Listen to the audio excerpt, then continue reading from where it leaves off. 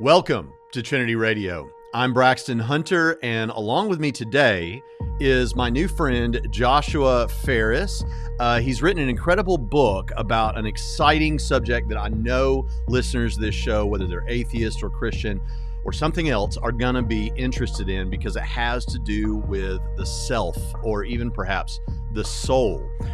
Joshua R. Farris has a PhD and is a Humboldt Experienced Researcher Fellow and visiting researcher at the Ruhr Universität Bochum. He is also visiting professor at Missional University and London School of Theology.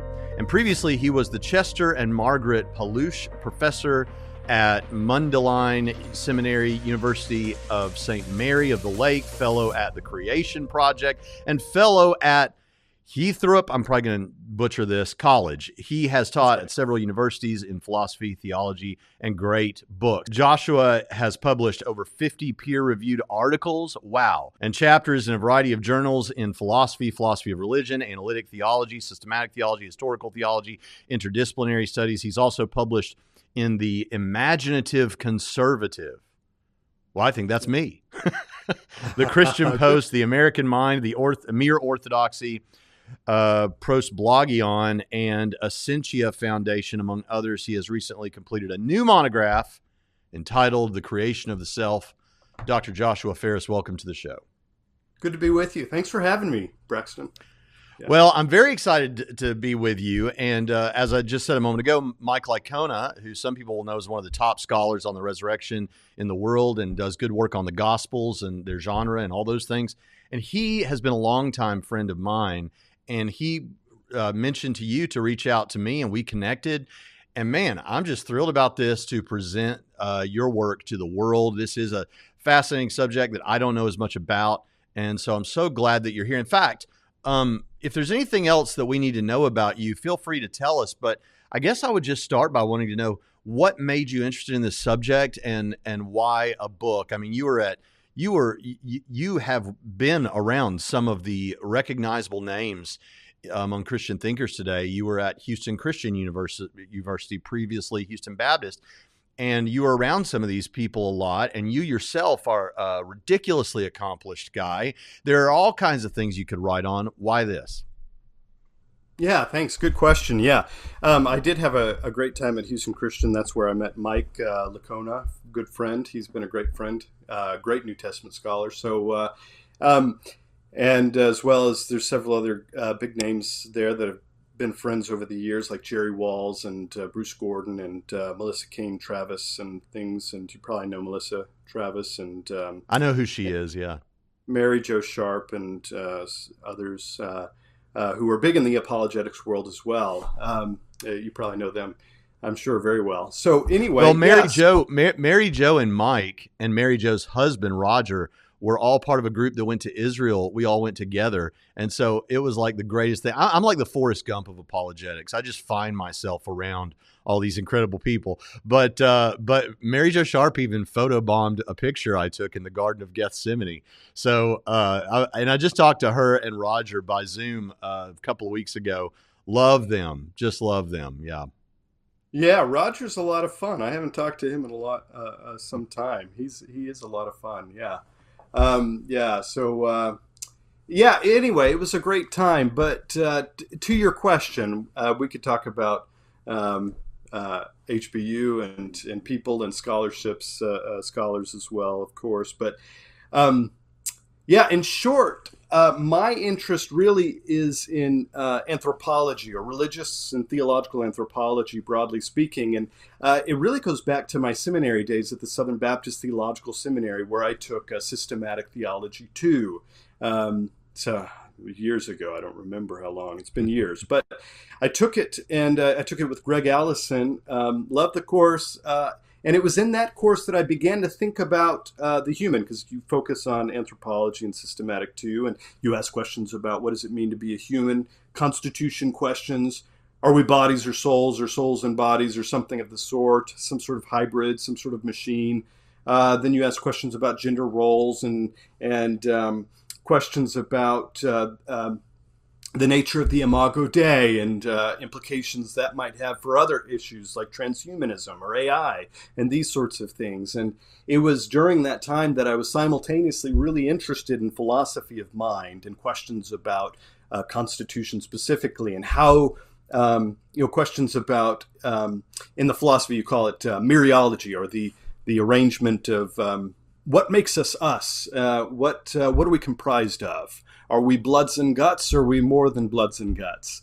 And so there, I wanted to meld those worlds into two, and that's when I applied to study and pursue my PhD on the topic, particularly on the topic of constitution and how it impinges upon the origins questions. Where is it that we come from? And I think at the end of the day, I think Stephen Priest put it this way, and I think he's right, and my works have sort of abounded to this point, that ultimately, at the end of the day, human beings are theological beings. And there is something about the nature of being human that is deeply and ultimately theological in nature. Ultimately, it points to God. And so that intuition kind of stayed with me into my doctoral studies and beyond. And I loved philosophy, loved theology, so we could talk about the difference between those two different disciplines. I love both. I've published in both. Even when I'm doing more philosophically oriented work, I always have an aim at these bigger questions that really need to be answered by theology at the end of the day, it seems to me. And I think there's good reasons for thinking that. But so that intuition's kind of been in the back of my mind. And it was later on in my doctoral studies, about 2011, 2012, that I started to form this seeming, or this intuition, or this idea that as I was thinking about constitution, the origins of the soul question, which is really just an old kind of discussion in church history about well, if we are in-souled beings, well, where do our souls come from? And there was an old sort of idea in church history that our souls in some way must come from God in a way that is distinct from kind of our material bodies, or the processes in which give rise to our material bodies or physical bodies. And so that intuition seems right to me. It seems right, and it seemed right then. And really, this question about, well, is it possible for souls to be the types of, or the kinds of things that can be brought about by biological evolution or something like that? And so there's a lot of literature, predominantly in philosophy, although theology is starting to pick up on it as well in different and interesting ways, about the question of, if I am a soul that's distinct from the body, I have these types of characteristics or capacities like consciousness and free will and morality or moral conscience and these sorts of things that are reflective of a distinct type of thing, the soul, as distinct from the body. Is that the type of, or the kind of thing that can emerge from these biological processes through genetic drift or natural selection or something of the sort? Is it possible, as some would say, like William Hasker's been really important in this discussion. He's a scholar who tries to defend this idea that we are souls, and that our souls really are distinct, and that in order to make sense of our consciousness, we need something like a soul to make sense of it. Not bodies, not brains, not even really complicated brains will do. But he says we must be souls or something like that. But he makes sense of that by saying that, in order to make sense of the integrity of the mind-body or the soul-body relationship as being really, in a deep way, intimately, functionally united, such that when we hit our head on the top of a doorpost or something, if you're that tall, then it really affects your states of consciousness. It's a physical thing affecting your conscious states of awareness. And he says, well, that the best way to make sense of that is some sort of story that makes sense of the fact that our souls come from our bodies or our brains. And so he's really kind of motivated this. But it seems to me, at a deeper level, there's something about the nature of mechanisms in biology and things and the like in evolution that really can't make sense of the fact of our consciousness, the fact that we have experiences, and the fact that we are the kinds of things that have those experiences. And so really, the creation of self is the product of this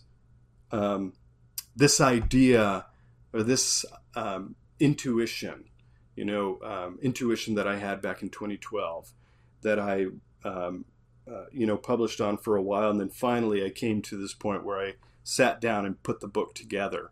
And so this is kind of the product of that argument. And it seems to me that the soul really does require that we are in fact souls for one thing, and that the souls are required for consciousness, but also that that souls depend upon God for coming into existence. So theism is required to make sense of it. We are not physical beings, and at least we're not physical beings primarily or essentially. We have physical bodies, and we are not primarily or essentially the products of those physical bodies that we have or the brains that we have. But in fact, it seems to me that not only is theism required to make sense of it, but even probably something like the old view that people like Aquinas and Augustine in various parts of his writings, as well as John Calvin, would say is a creationism, that the soul is actually created by God, and that the soul is created directly and immediately by God as the being or the agent that brings it about that you or I exist. And there's something really unique about that makes sense of this kind of fundamental uniqueness about human beings, this fundamental kind of subjectivity. So I really think that exploration of the notion of subjectivity is really interesting in the book, and I do touch on it. But I think this notion of subjectivity, we're seeing some philosophers and theologians really pick up on this idea, and I think it also has obviously value for apologetics, for how it is that we make sense of subjectivity. Yeah. Dr. Farris, let me ask a couple of questions about this for the clarity of the audience. Now, first of all, I find it interesting that it sounds like what you're doing from what you just said in this book is not only offering an argument for a particular view of the origin of the soul, but in so doing, perhaps creating an argument for theism, a theistic argument. Would you say that, or was that just something that could easily be done on the basis of some of what you argue in the book? Yeah, no, that is correct. I am giving an argument for theism as the explanation or the causal explanation of souls themselves. So I spent about half the book defending the idea of the soul, and then the latter part defending the notion that God had to do it, in effect. So in one sense, would you say that this book is kind of your life's work put into this size book on the soul, as far as the soul is concerned? So like, it sounds like you're not just presuming the existence of the soul at the start of the book, you're arguing for the existence of the soul. And then you're arguing for a particular understanding of the origin of the soul. And then you think the best explanation for that is theism. Is that a pretty rough outline there? That's correct. Yes, okay. That's right. Yeah. So the other thing that I thought might be helpful for the audience is, I think you explained this already, but you explained basically two notions from the history of Christian thought right up to today about the origin of the soul. One of those you mentioned as being sort of almost, and we know we're talking about soulish stuff, some other substance perhaps, but you describe it as being somehow. Now, this is not your view, I take it, but some folks in the history of Christian thought have argued what I've understood to be called traducianism, which is the notion that something happens very much like, in some way, the genetic merging of your family parents into you, this new constituted physical being, and something very much like that in fact perhaps even comes in part from whatever's going on with your parents, is how the soul originates. That would be one view. I hope I've articulated that fairly. And then the other view would be the one that you do hold, which is no, and we call it creationism, not obviously to be confused with young earth creationism, but creationism called such because it is a special creation of God that happens at some early moment, perhaps conception, I don't know, but some early moment. And that view is the view that you landed on. Have I got that right? That's correct. Yeah, that's right. That's right. Okay, I just wanted to get that kind of clear out there for people. I know you explained it, but sometimes it helps me to say it back out loud like that. No, that's good. Yeah, that's right. I think I don't get into Traducianism in this book explicitly. It's we could talk about that a bit more. We could talk about the different views of the origins of the soul. Yeah, but you're right. Yeah, I am defending basically some sort of creationist view. And I think in the history of Christian thought, what's interesting about Traducianism, at least as it was articulated many times early on in church history, it did require some kind of creation, that God was at least creating one soul, if not two souls, and designing those souls in unique ways that they could produce new souls in history. Yeah, so like a question that comes to my mind about that is like, and I know this isn't really where we want to camp out, but something that just hit me as I was thinking about this that I've thought about before is on the Traducian view, it does seem to be, unless God does something to specifically counter this, it strikes me that the only way, like, so if my parents conceive me, let's say my parents conceived me and here I am and I have this soul and I got it in part through that process, whatever that process looks like. But if my parents had not conceived me, it strikes me that on the Traducian view, well, the experiencer, I'll use that term, the experiencer that I refer to as me would never have come about. But it seems that on the creationist view, the experiencer that I call me could have come about if God had just decided to create my soul in some other physical body conceived at some other time. Is that a part of this discussion? Is that something that people discuss? And if so, what do you think about that? Yeah, that is certainly a part of the origins discussion, and that is a you might even frame it in the kind of an objection to creationism, and you might say that this has been framed commonly as an objection to creationism, that creation of the soul, that is not young earth creation, as you said, the idea that our parents, our progenitors, have really nothing to do with our soul. So God, our soul, the nature of our souls have been kind of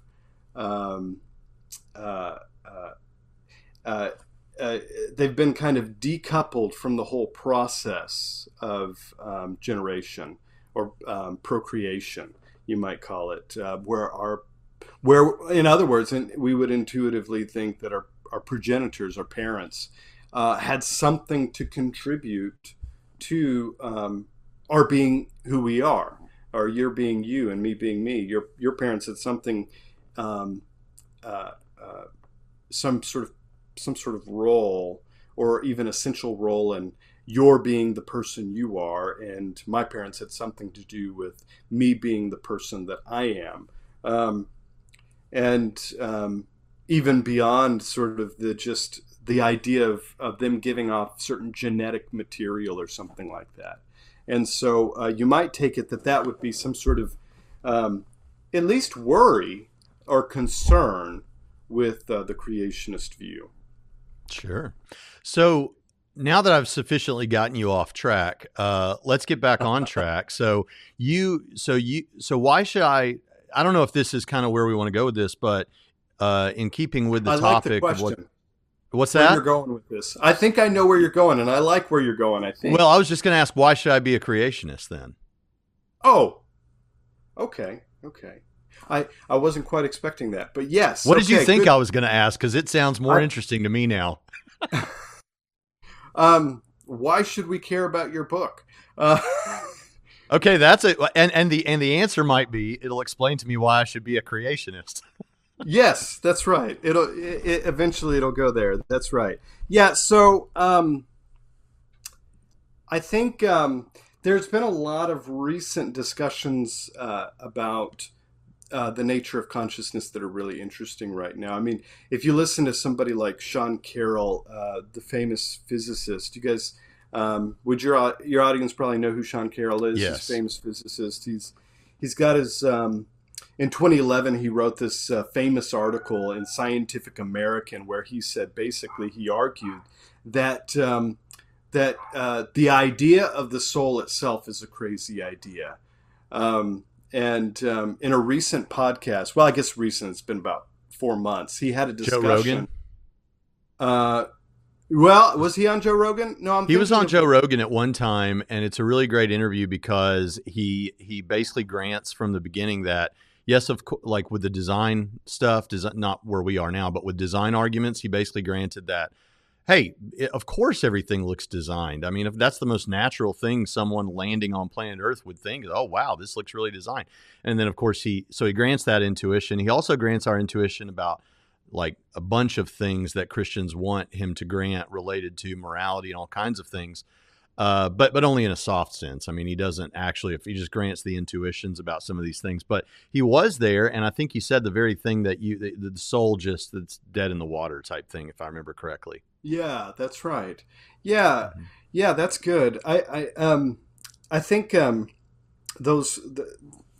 of that whole set of ideas that he was granting, well, it seems this way. I think those ideas are worth exploring as ways of pointing back to God. And he would reject those. But in another episode on his particular podcast, he's having this discussion about the nature of artificial intelligence with this cognitive scientist, Raphael Milleri. I'm not sure how to pronounce his last name. But they're having this discussion. It's really fascinating because Carroll's talking about artificial intelligence, and he actually thinks, well, given his sort of kind of naturalistic perspective, he thinks it's possible that artificial intelligence could become conscious at some point, could have consciousness, could be aware of itself, in other words. And so he relays this fascinating conversation with his Raphael. And he says he relays this conversation he had with this chatbot online, and they're having this conversation. And he asks the chatbot something like, "What is consciousness?" And chatbot gives a definition, and they go back and forth talking about the definition of consciousness. And then finally, Sean says, "Well, are you conscious?" And the chatbot says, "No, I'm not. Of course not." And then they have this kind of argument back and forth. And Sean is trying to convince the chatbot that the chatbot is, in fact, conscious. And that he should believe that he is conscious, or that he could be, or something like that. And so you're listening to this, and I found the conversation quite fascinating and silly at the same time. Yeah. And I think most people listening to it would find it, at least intuitively, silly. Like, now let me, I don't want to break your flow, but yeah, now that's something. So first of all, you ended up studying a field that is, and doing your doctoral research on a field that I don't know if you had any idea how huge it was going to be. It's like everything with AI and all that stuff that's going on right now. But yeah, I think intuitively it is like I almost can't even imagine an argument where it would have premises that are stronger than my own immediate awareness that my intuition, I guess, not awareness, but my intuition that is not possible. That's just a very complex toaster. It's never going to think a real thought. But I would think that on naturalism, that would be a much more expected type of thing to happen. Like you would expect if all we are meat robots, then if we have a robot with a complex enough cognitive system, or however you want to phrase that, then we would imagine. It strikes me this is probably why Dawkins and people like that say, oh yeah, eventually our stuff will become conscious because that's all we are. Whereas for people like me and you who affirm a soul, no, that's the missing piece that would have to be there to make the machine wake up, so to speak, with real consciousness. Yeah.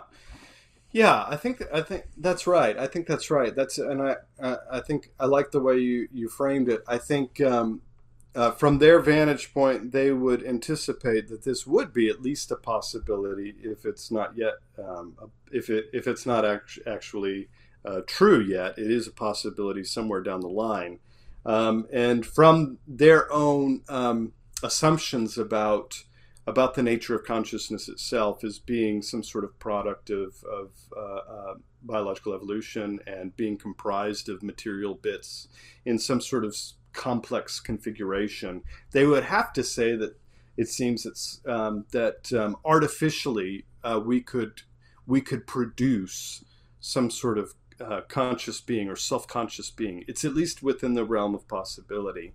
And it seems to me that as I was listening to the show, I was thinking, and I know a lot of other people would feel this pull, right?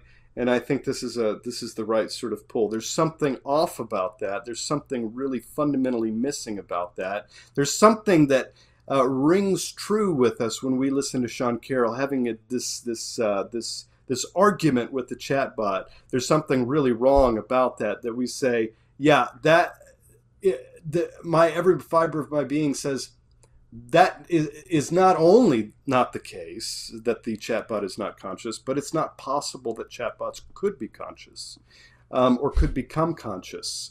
And that's because there's something about the nature of chatbots themselves that have been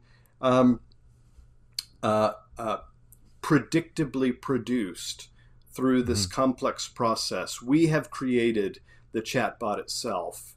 But when we try to step back and compare that with our own consciousness and how it is that we experience the world, there's something that seems to be fundamentally different. And I think the way you put it, I like the way you put it. You put it in this way. How did you put it? You said something like it would be hard to conceive of something more fundamental that wherein we could actually step outside of ourselves in order to make determinant that this thing was conscious itself, right, in a way that we I can't remember exactly how you put it, but I like the way you just put it. But I think this is why somebody like Paul Bloom, the developmental psychologist, has called us common sense dualists or natural born dualists. We are just in some ways we're just kind of hardwired, not hardwired in the materialist sense.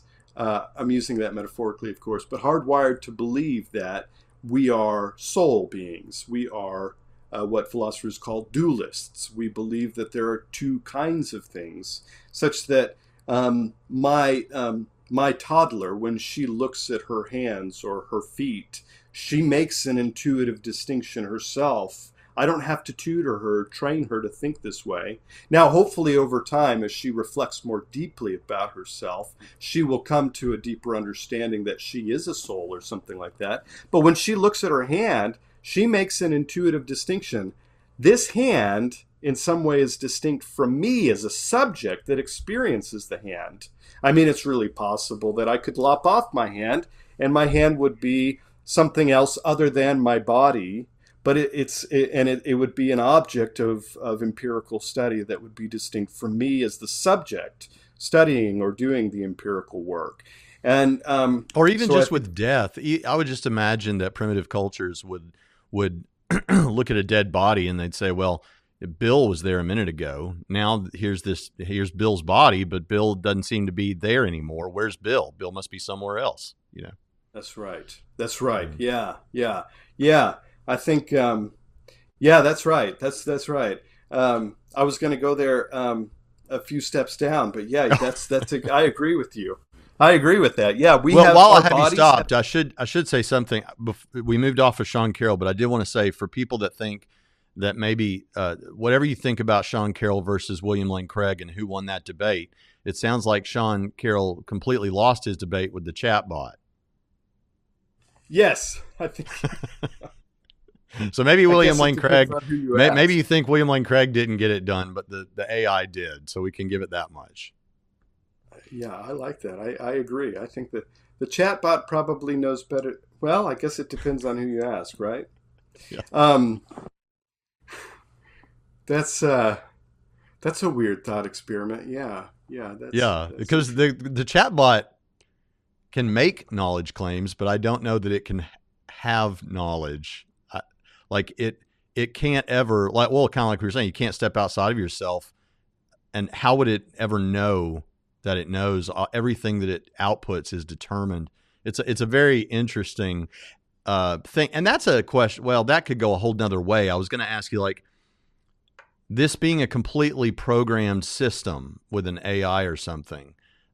I guess I'm kind of channel surfing with what we're talking about, but with if it there has to be some level. We don't have a real indeterminacy with these chatbots, right?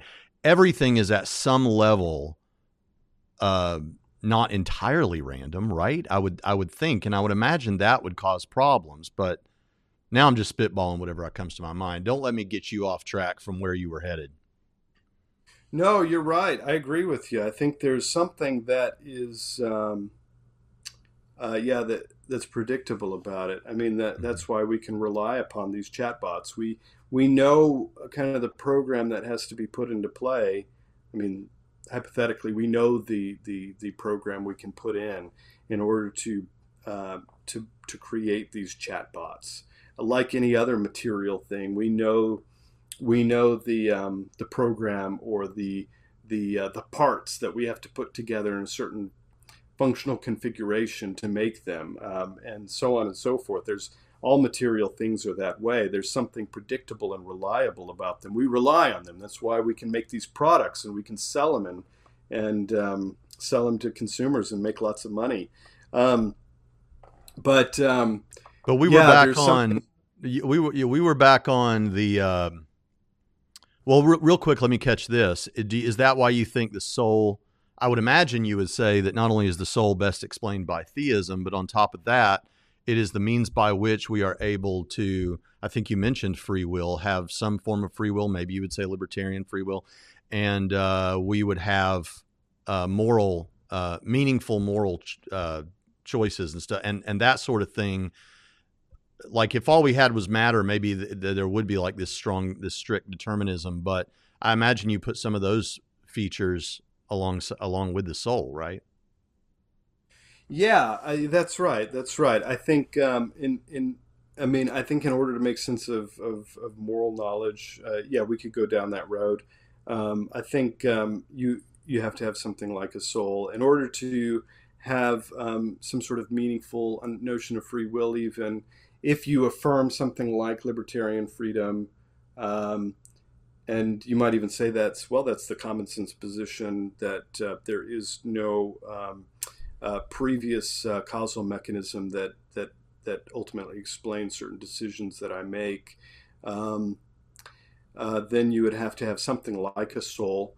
Um, I mean, this gets back to other intuitions that we have about the self as well as about God Himself and whether or not He has freedom and these sorts of things. Right. But there Yeah. is, it does get at this heart kind of matter about this intuition about can we produce persons or subjects themselves in a lab in the same way that we could produce uh, other chemical things or other material things? And so I think that intuition is motivated by this question: can we reproduce persons? Could we produce them in the first place, and then could we reproduce them in a lab? And my intuitions, and I kind of try to spell this out, my intuitions say, no, absolutely not. It's impossible. And this is why we haven't even begun to get at the consciousness question. Now, with material things or chemical things, we can produce those and even reproduce them in a lab because we have a sufficient knowledge about those things.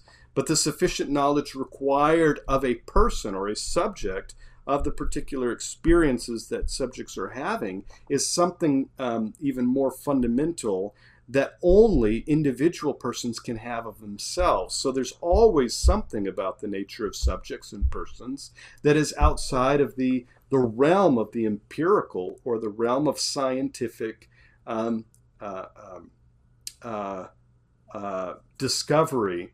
It is something that is not conditioned by science itself.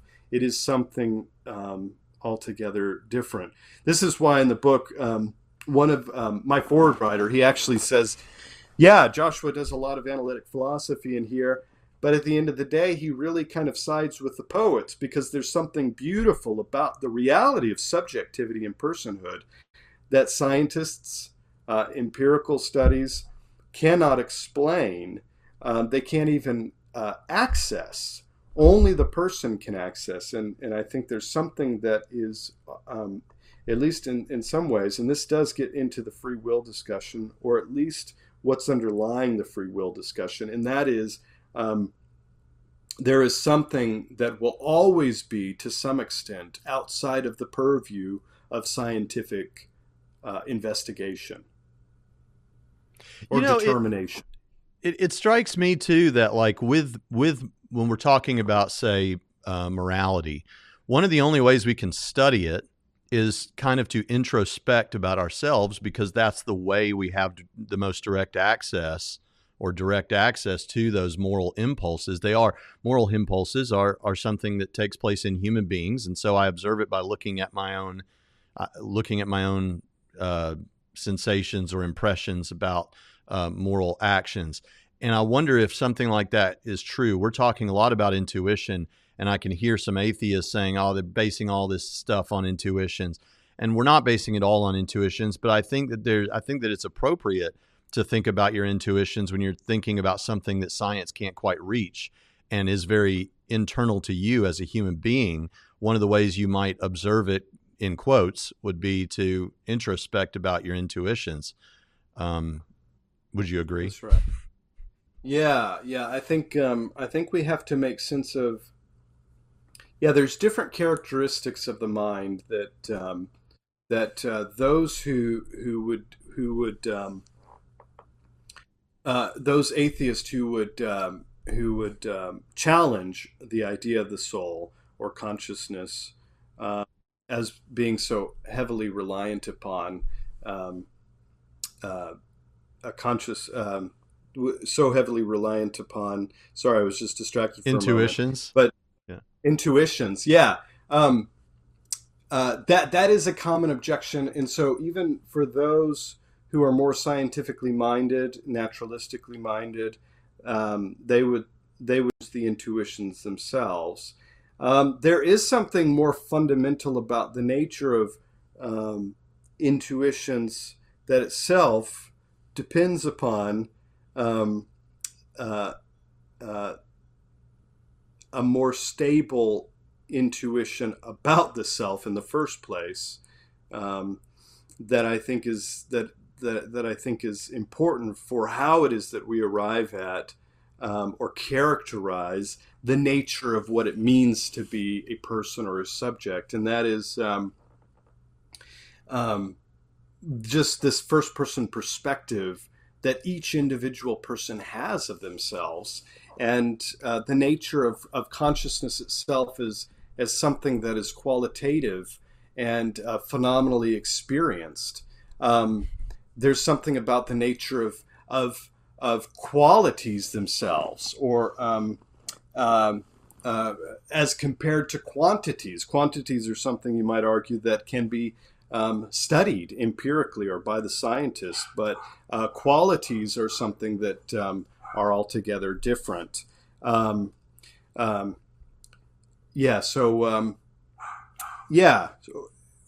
think we need to look at, is there something about the nature of the physical things that can capture the nature of the first person perspective and phenomenal consciousness?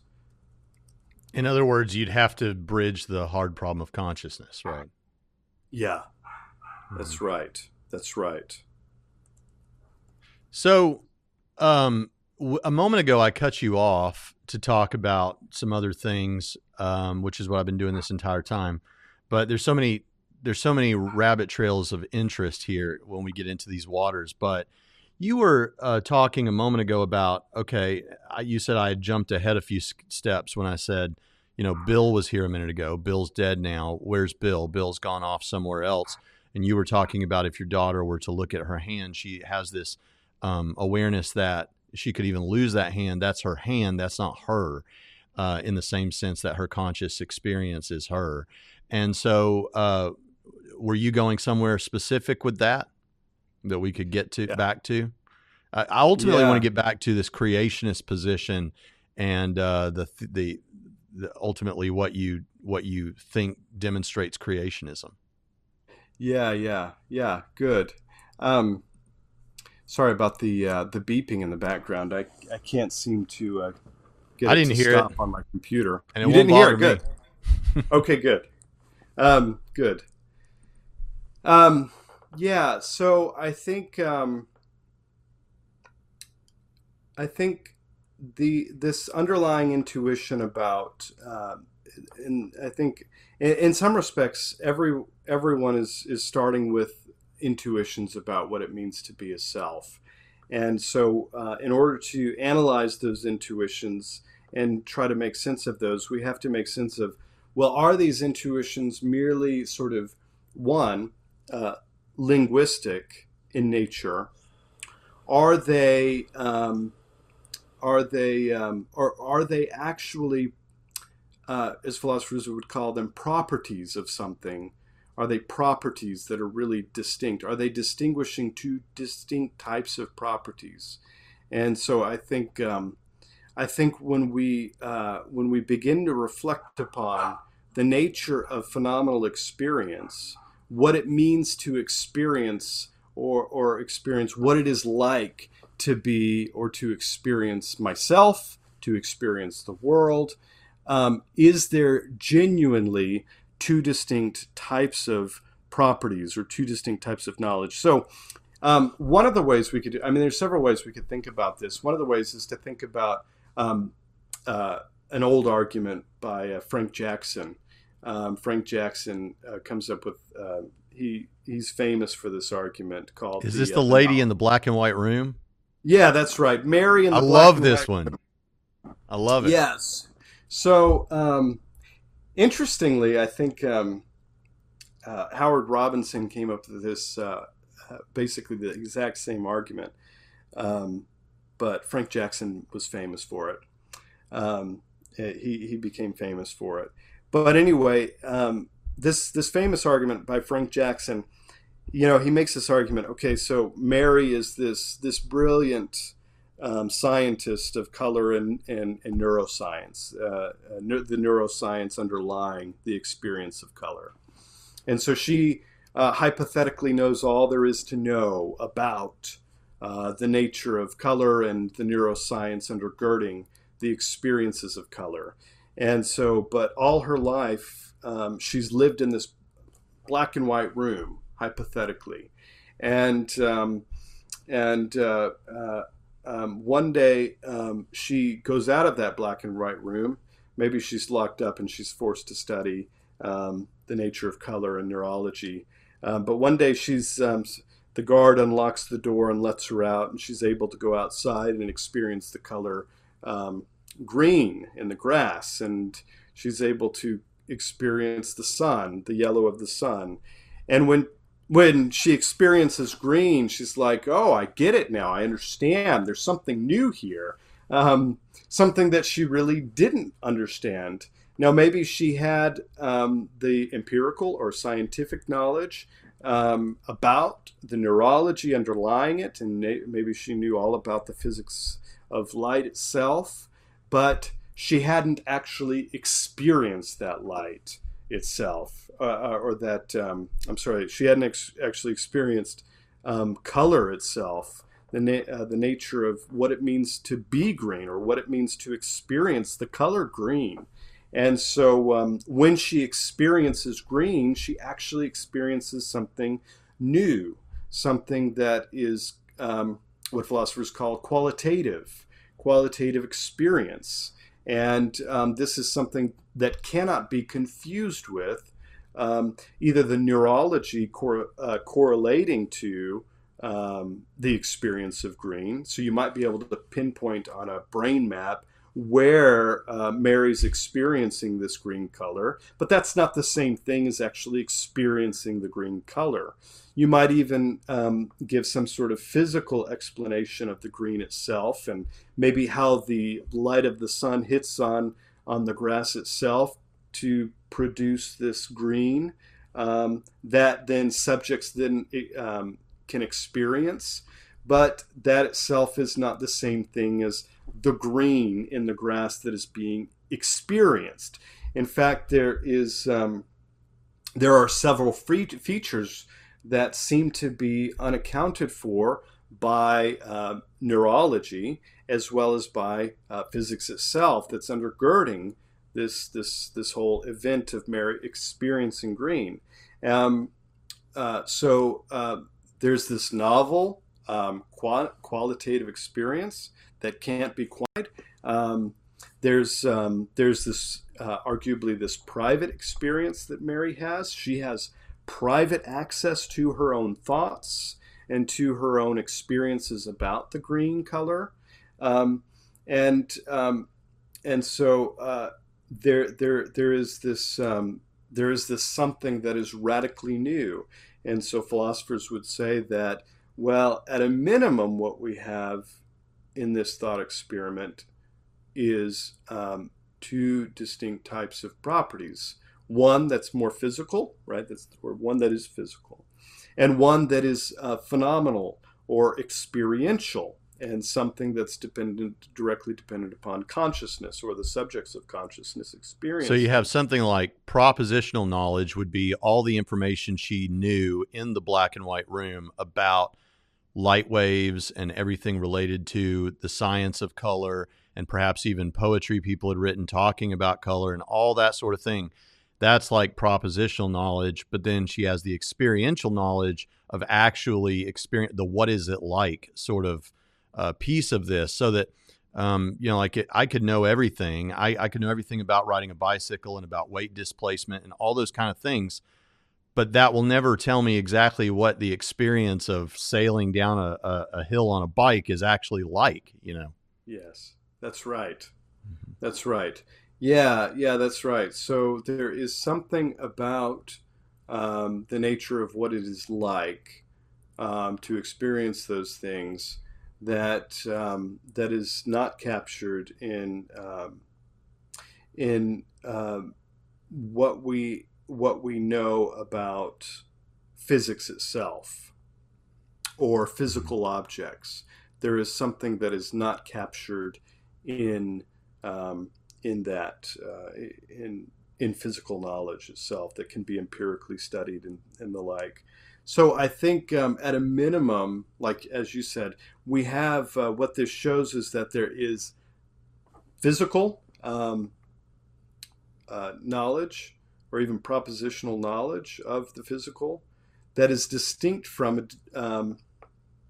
phenomenal knowledge itself. And yeah, that's the better way I should say it. Yeah. And I think what we can extrapolate from that further is that there is something about the nature of phenomenal knowledge itself that is fundamental to even physical knowledge itself. This would also be true of the fact that there are certain truths about, say, the first person having the knowledge or the experience itself that is undergirding or fundamental to the knowledge of physical things themselves. Physical things are, in other words, in some ways mediated by the first person knowledge that persons or subjects of experience have of those things. And so there is something so deeply embedded in our intuition that it's not just intuition that is so flimsy or can be easily dismissed as just a belief that, you know, some weird group of people have or believe, these weird substance dualists who believe in these eerie, spooky, ghost-like things.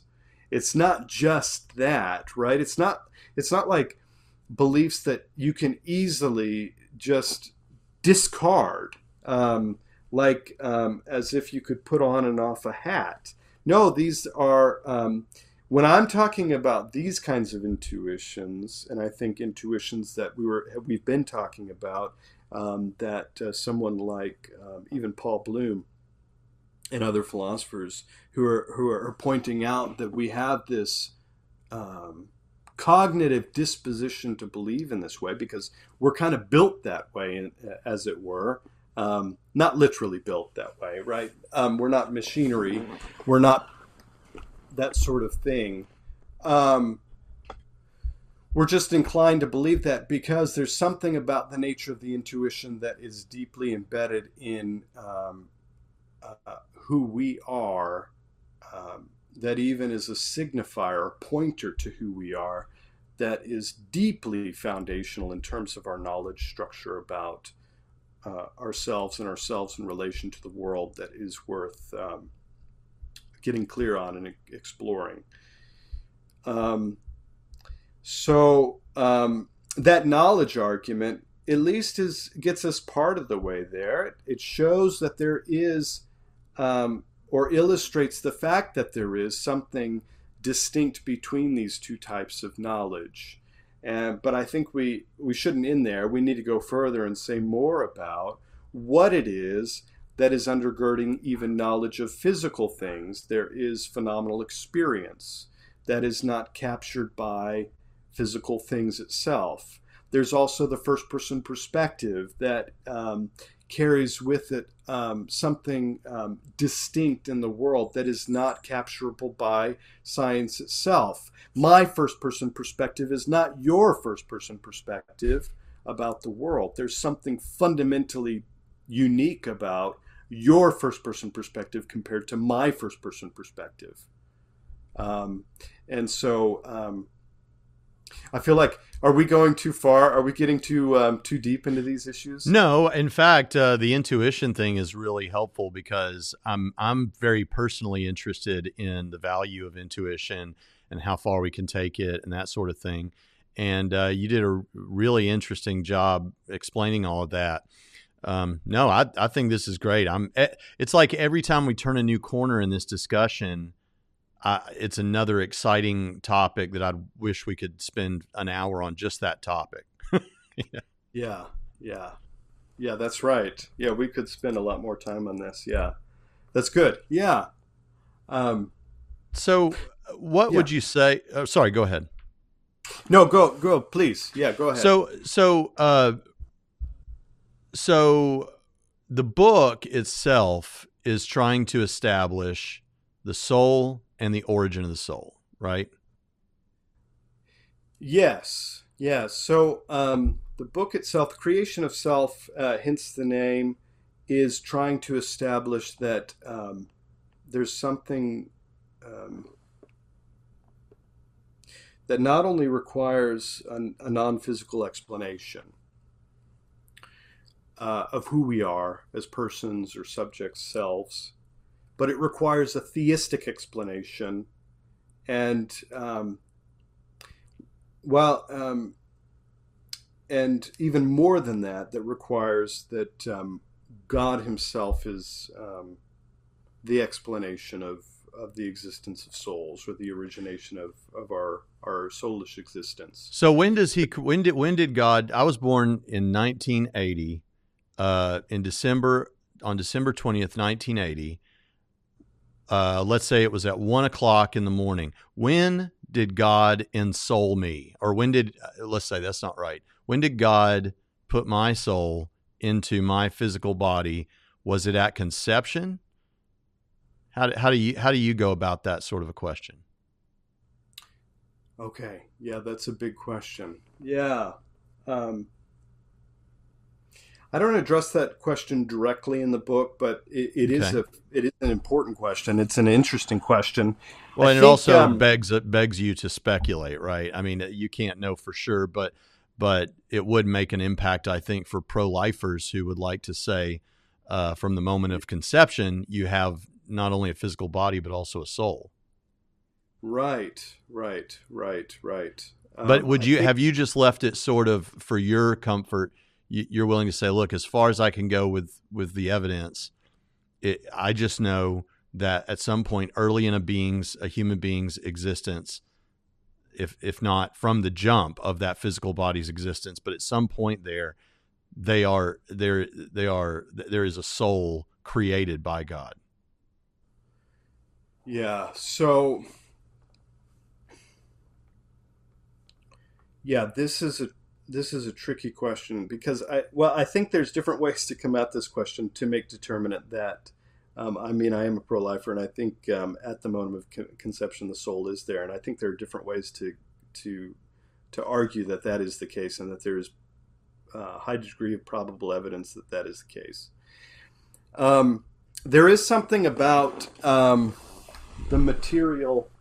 um, material views of persons that would open up the possibility of a decreed kind of existence, a decreed kind of humanity. And this would also be true of other views that are not exactly dualist, but are, well, there's a new view out there that um, parallel to kind of the physicalist views of persons, that our personhood or consciousness is a product of lower level physical particles interacting as well as um, conscious like or conscious disposed properties interacting that come together at some complex, um, uh, come about through some sort of complex arrangement. Is And this I think those, panpsychism?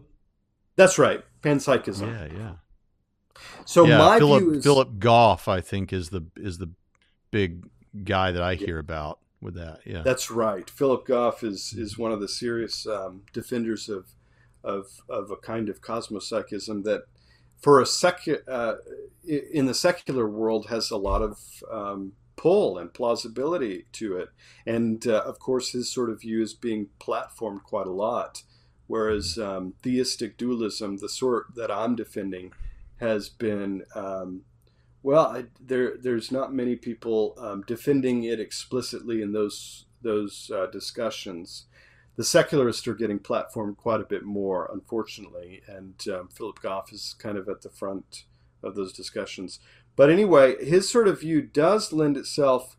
So I'm answering your question indirectly.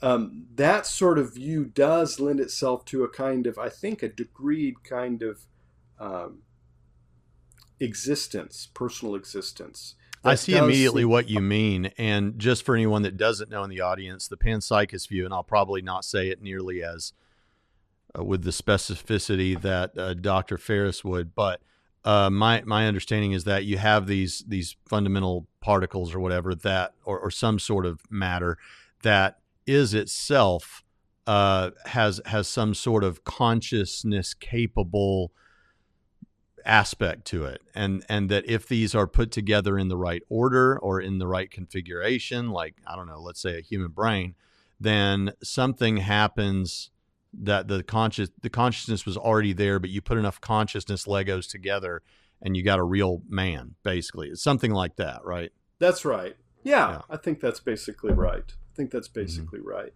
Yeah, I think that becomes problematic, and for those who are theist or Christian inclined, those sorts of views have their challenges in themselves for those kinds of reasons. Um, it's not clear to me that uh, at, at one level, the question you're raising is an interesting one and it's a fair one. At another level, it's not clear to me that that we can make determinate that there is a fact of the matter that is that the body is somehow present um, without a soul, or that we could make determinate in some way that that there is some sort of degreed kind of personhood. I mean, for the kind of view that I'm advancing, there is a kind of absolute identity. If you're either there or you're not. So yeah. So somebody like John Foster, who makes a similar argument, well, he the early 2000s, he wrote this argument, A Brief Defense of Cartesianism. And that's a big term, so we should probably step back and explain it. Cartesianism is the view that I am basically my soul that has a body or interacts with the body. And it's my soul that is the carrier of my identity. Fundamentally, it's my soul that is the bearer of my identity. And in that original article, which he's admittedly had some influence on me, he makes a very, he doesn't spell out or flesh out the argument, but he makes an argument that that there does seem to be this intimate functional arrangement between the body and the soul, and there is no determinate way to make, or certainly no empirical way to make determinate the relationship of the soul to the body, let alone the further question of the origins of the soul in relation to the body. And so he ends on the note of, well, this ends up being a pretty strong argument in favor of theism. And I think he's basically right. And so this is kind of what I'm trying to spell out in The Creation of Self, where it seems to me that there's something about the nature of personal identity that could not come about from a bottom-up process, physical process or biological process, in the way that all these physicalist views, as well as even these other secularist views, in many cases, most cases, require some sort of bottom-up, objective process that, at least in theory, could be empirically studied or made determinate, so long as we have a sufficient knowledge of the kind of quote unquote material that goes into the making of a person. If we can understand sufficiently the material that goes into the making of human beings, then we can, in a sense, this is the whole intuition behind a lot of the recent AI discussions, or even the transhumanist discussions, that there is something about us that is reproducible in the same way or in a parallel way that all material bodies or all things can be reproduced through this lawful process, this lawful ground up process that produces just higher level organisms that are complex of arrangements of lower level stuff that get come about through this sort of lawful regularity. The intuition that's driving the book is that no, there's something about the nature of persons and subjects that can't be that way, that cannot be explained bottom up, that cannot be lawful regularities. And if they could, then there's something about the nature of you and I that is ultimately, as one author put it, makes us anonymous beings, that generalizes us in a way that makes that eradicates or even ironically eliminates the nature of persons and subjectivity in this case. And so we're back at this sort of like, and I think at one level, this is kind of what I spell out, and this is kind of an implication. Obviously, there are different physicalist views out there. Some are called eliminativist physicalist views. Eliminativist in the sense that qualitative phenomenal experience is eliminated because we are physicalists, right? Those things are eliminated. Those properties are not even non-identical to neural properties or brain properties or neural events. but they're not reducible to them. They just don't exist. Some have called this an illusion. Our experience is an illusion, or it's not real. And I think in a roundabout way, this is implied in the book, that without something like a soul view that God brings about, ourselves become eliminated. I was trying to think of, and I've got the name on the tip of my tongue. The atheists, what was it? There's a guy that debated several years ago, some apologists, and he was an eliminativist, and he wrote a book, something like A Guide to Atheism or something, and I can't remember, but he basically argued this, and he said some things in the book that just sound absurd. I mean, here's my take on it. Here's my understanding of what's being said. So when you hear these eliminativists make all these comments about these things, it sounds kind of like, oh, you're saying then that my conscious experience doesn't really exist, or isn't.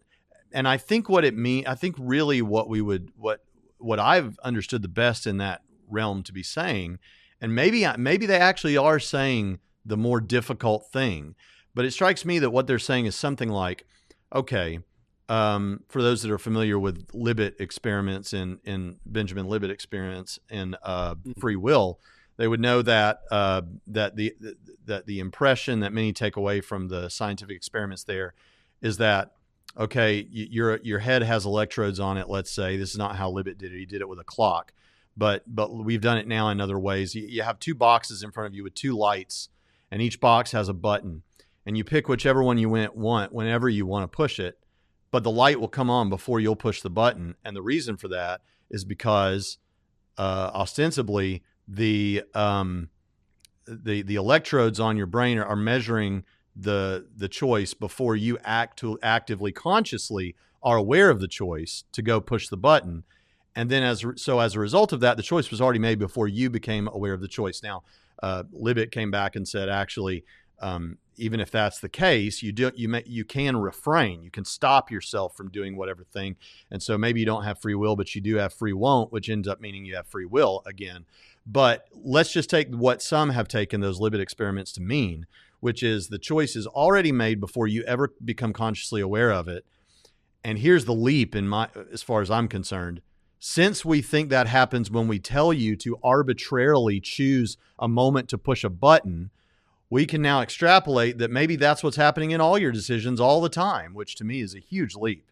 There's a big difference between me picking to push a button when you told me to try not to think about it and do it randomly versus the sort of cognitive chaos that goes on when I try to decide where to have dinner or who to marry or where to go to school, right? And so, but if you just took that first part of that and you went with what many naturalists take from that, which is, okay, or not even just naturalists, but people that don't affirm libertarian free will. And so they say, okay, everything that's decided, all of that's going to happen before you're aware of it. So your conscious experience is kind of an unnecessary afterthought. And in that way, we can maybe say that it doesn't exist, or at least doesn't matter, I guess. I don't know. So when I've heard pop apologists describe Alex Rosenberg, people like that. That's the name I was trying to think of. And saying, okay, here's eliminativists. They say that the self doesn't really exist. Whereas I think what they seem to be actually saying under the hood is not that it's not real, but just that it's irrelevant, basically. Is that what do you fix me on that stuff? Yeah. Okay, so I think that's right. Some of them would argue that it is irrelevant because it doesn't provide any. It doesn't do any work for us in explaining what's going on causally in the physical world. We can do everything that we need to do in terms of explaining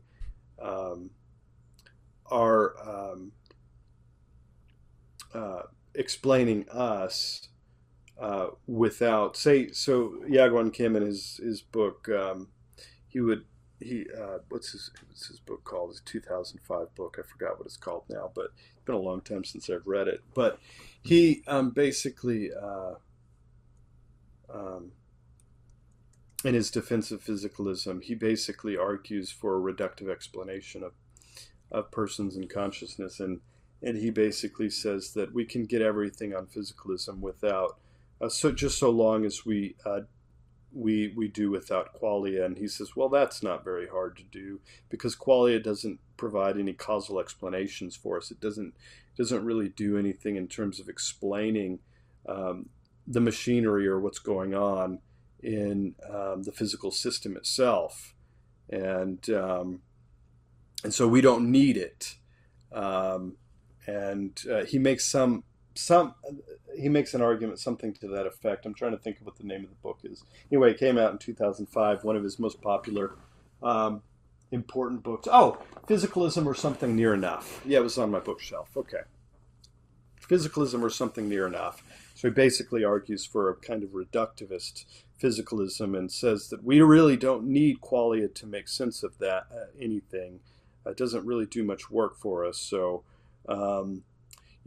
it's hard to deny our experiences. I mean, they're so fundamental to us. But he says, well, it doesn't really do any causal work for us, so we can just kind of do without it in our sort of theories. Yeah, like the most meaningful thing about humanity that makes everything else possible. And don't worry about it too much. It's irrelevant. Yeah, right. It seems to me, Daniel Dennett does something like this when he tries to, what's it called? It's called like heterophenomenology. He tries to make sense of all qualitative experiences by way of correlative studies to to neural events that we can detect in brain scans. And so he ends up defending something like an eliminativist view of consciousness, wherein he's trying to basically, through this method, he's trying to identify consciousness with these neural events that can be scanned on brains, but the phenomenal experience itself is something that isn't real. But the question then is, for him, or for those who are engaging with his work, the question is, well, is what's going on merely a matter of linguistic predication of this experiential reality that we can talk about, right? We can talk about it, but just because we can talk about it, the eliminativists would say it doesn't mean that it's real. So you could have something like a linguistic dualism or predicate dualism, but you don't have actual properties there. The experiential properties themselves are not necessarily real, and they're not doing anything, let alone some eerie substance that is the substance of those unique types of properties. But then in response, the question is, when we're doing the brain scans, can we, as first-person perceivers, make legitimate correlations between the neural data and the experiences themselves in a way that doesn't require first the first-person perspective itself?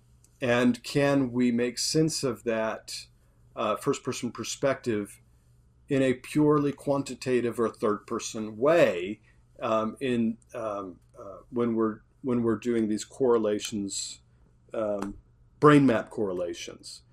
And the answer to the question seems to be quite obviously no. that there is something about the nature of first-person knowledge itself that's necessary and required, and is not merely a linguistic device of talking about something that doesn't actually exist, but something actually is there, and there are two distinct types of properties. Huh. Does that make Yeah, sense? it does. And it clarified some things for me. I know that Dennett has been very provocative in this regard, and has that book, Consciousness Explained, that people say should be titled Consciousness Explained Away, even though he says that's not fair. He says he hasn't tried to explain it away. But of course, that just loops back into the whole discussion and the nuance that we just had. Well, listen, we've been at this for a little while. Is there anything you'd like to say just in summary, and motivate people that they should look more deeply into this and get your book? I want people to get this book, and I want them to know who you are. What would you say to kind of summarize, or to what, express what's on your heart about this issue, and leave the audience with? Yeah, I think there's a lot going on in kind of public consciousness right now, and the public discussions that are taking place concerning consciousness and what it is. And I think there's even, with all these discussions that are taking place about chatbots, artificial intelligence, transhumanism, can we create persons ourselves?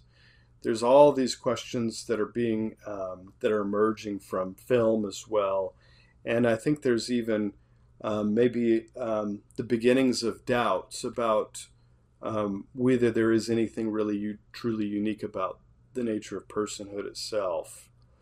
And I would say that I think there are really, really good reasons to not be fooled by these quote unquote scientists who are pontificating about the nature of consciousness, but oftentimes are really not saying anything at all about it. There's something about the nature of consciousness that is utterly unique and in some ways mysterious, yet known by individuals, that requires theism. And I think, and this goes back to the original note, or what I said originally about the nature of persons being ultimately theological in nature. I I think love there is that. something about the nature of personhood and being a human, even where there's lots of discussions about what it means to be a human right now. And there's even lots of questions about whether or not we can commodify human beings like we commodify everything else for our own consumerist desires. And we can capture everything through some sort of scientific means that we can control. I think there's something about the nature of persons that defies that kind of commodification and points So us so back there to. so I have two possible future show topics, if you'd be willing to come back on. And that is, we're still recording. People are going to see this, but number one is, you're talking about, I think what you're talking about, what's called transhumanism. Is that right? And so, like, I am very much like, I grew up in the 90s, and when the Matrix came out, and science fiction that has a lot of philosophy baked into it. And so there is something about me that, like, just like I want to have, AirPods, or if Apple comes out, I'm not going to put those VR things, but if they come out with glasses like this, I'll do that. So seriously, like, what if the day comes when I can have an eye installed or whatever, where I can see like 100 miles, or, process a book, read the whole book like a speed reader or something, I'd love to have you come back on and talk to us about the ethics that we might consider in looking at that. And then also, you mentioned gender roles as being something that you were very interested in, and that this plays into all this stuff about philosophy of mind. And obviously right now, that would be a fascinating discussion. So perhaps we can get back together and talk about those issues. Yeah, that'd be great. Yeah, I love those two issues. They're fascinating, important topics right now, in general, as well as for Christians, of course. All right. Well, listen, I've enjoyed this so much, Dr. Farris. I feel like I just made a new friend, and hope that you feel like you got to say what you wanted to say. Where can people find more from you other than to go into the description for this video and go to Amazon and get that book? Where else can people go to see more from you? Yeah, good question. So I have some of my on the academic side, more academic side, my academic papers up on academia. So I have my own academia site. I have a my own website, although I'm not sure if it's up right now. It should be up shortly if it's not. JoshuaRFarris.com, JoshuaRFarris.com. You can check me out there, That's easy. of course. And then there are you can find some of my papers and YouTube videos up there once it's up. And so academia, that JoshuaRFarris.com, as well as I have the Creation of Self Facebook social media page about the book. Oh, good. And so that's up. You can check out there. And I have my own Amazon page as well. You can check that out along with a couple of other books that I've written and several other books that I've edited. So you can check that out as well.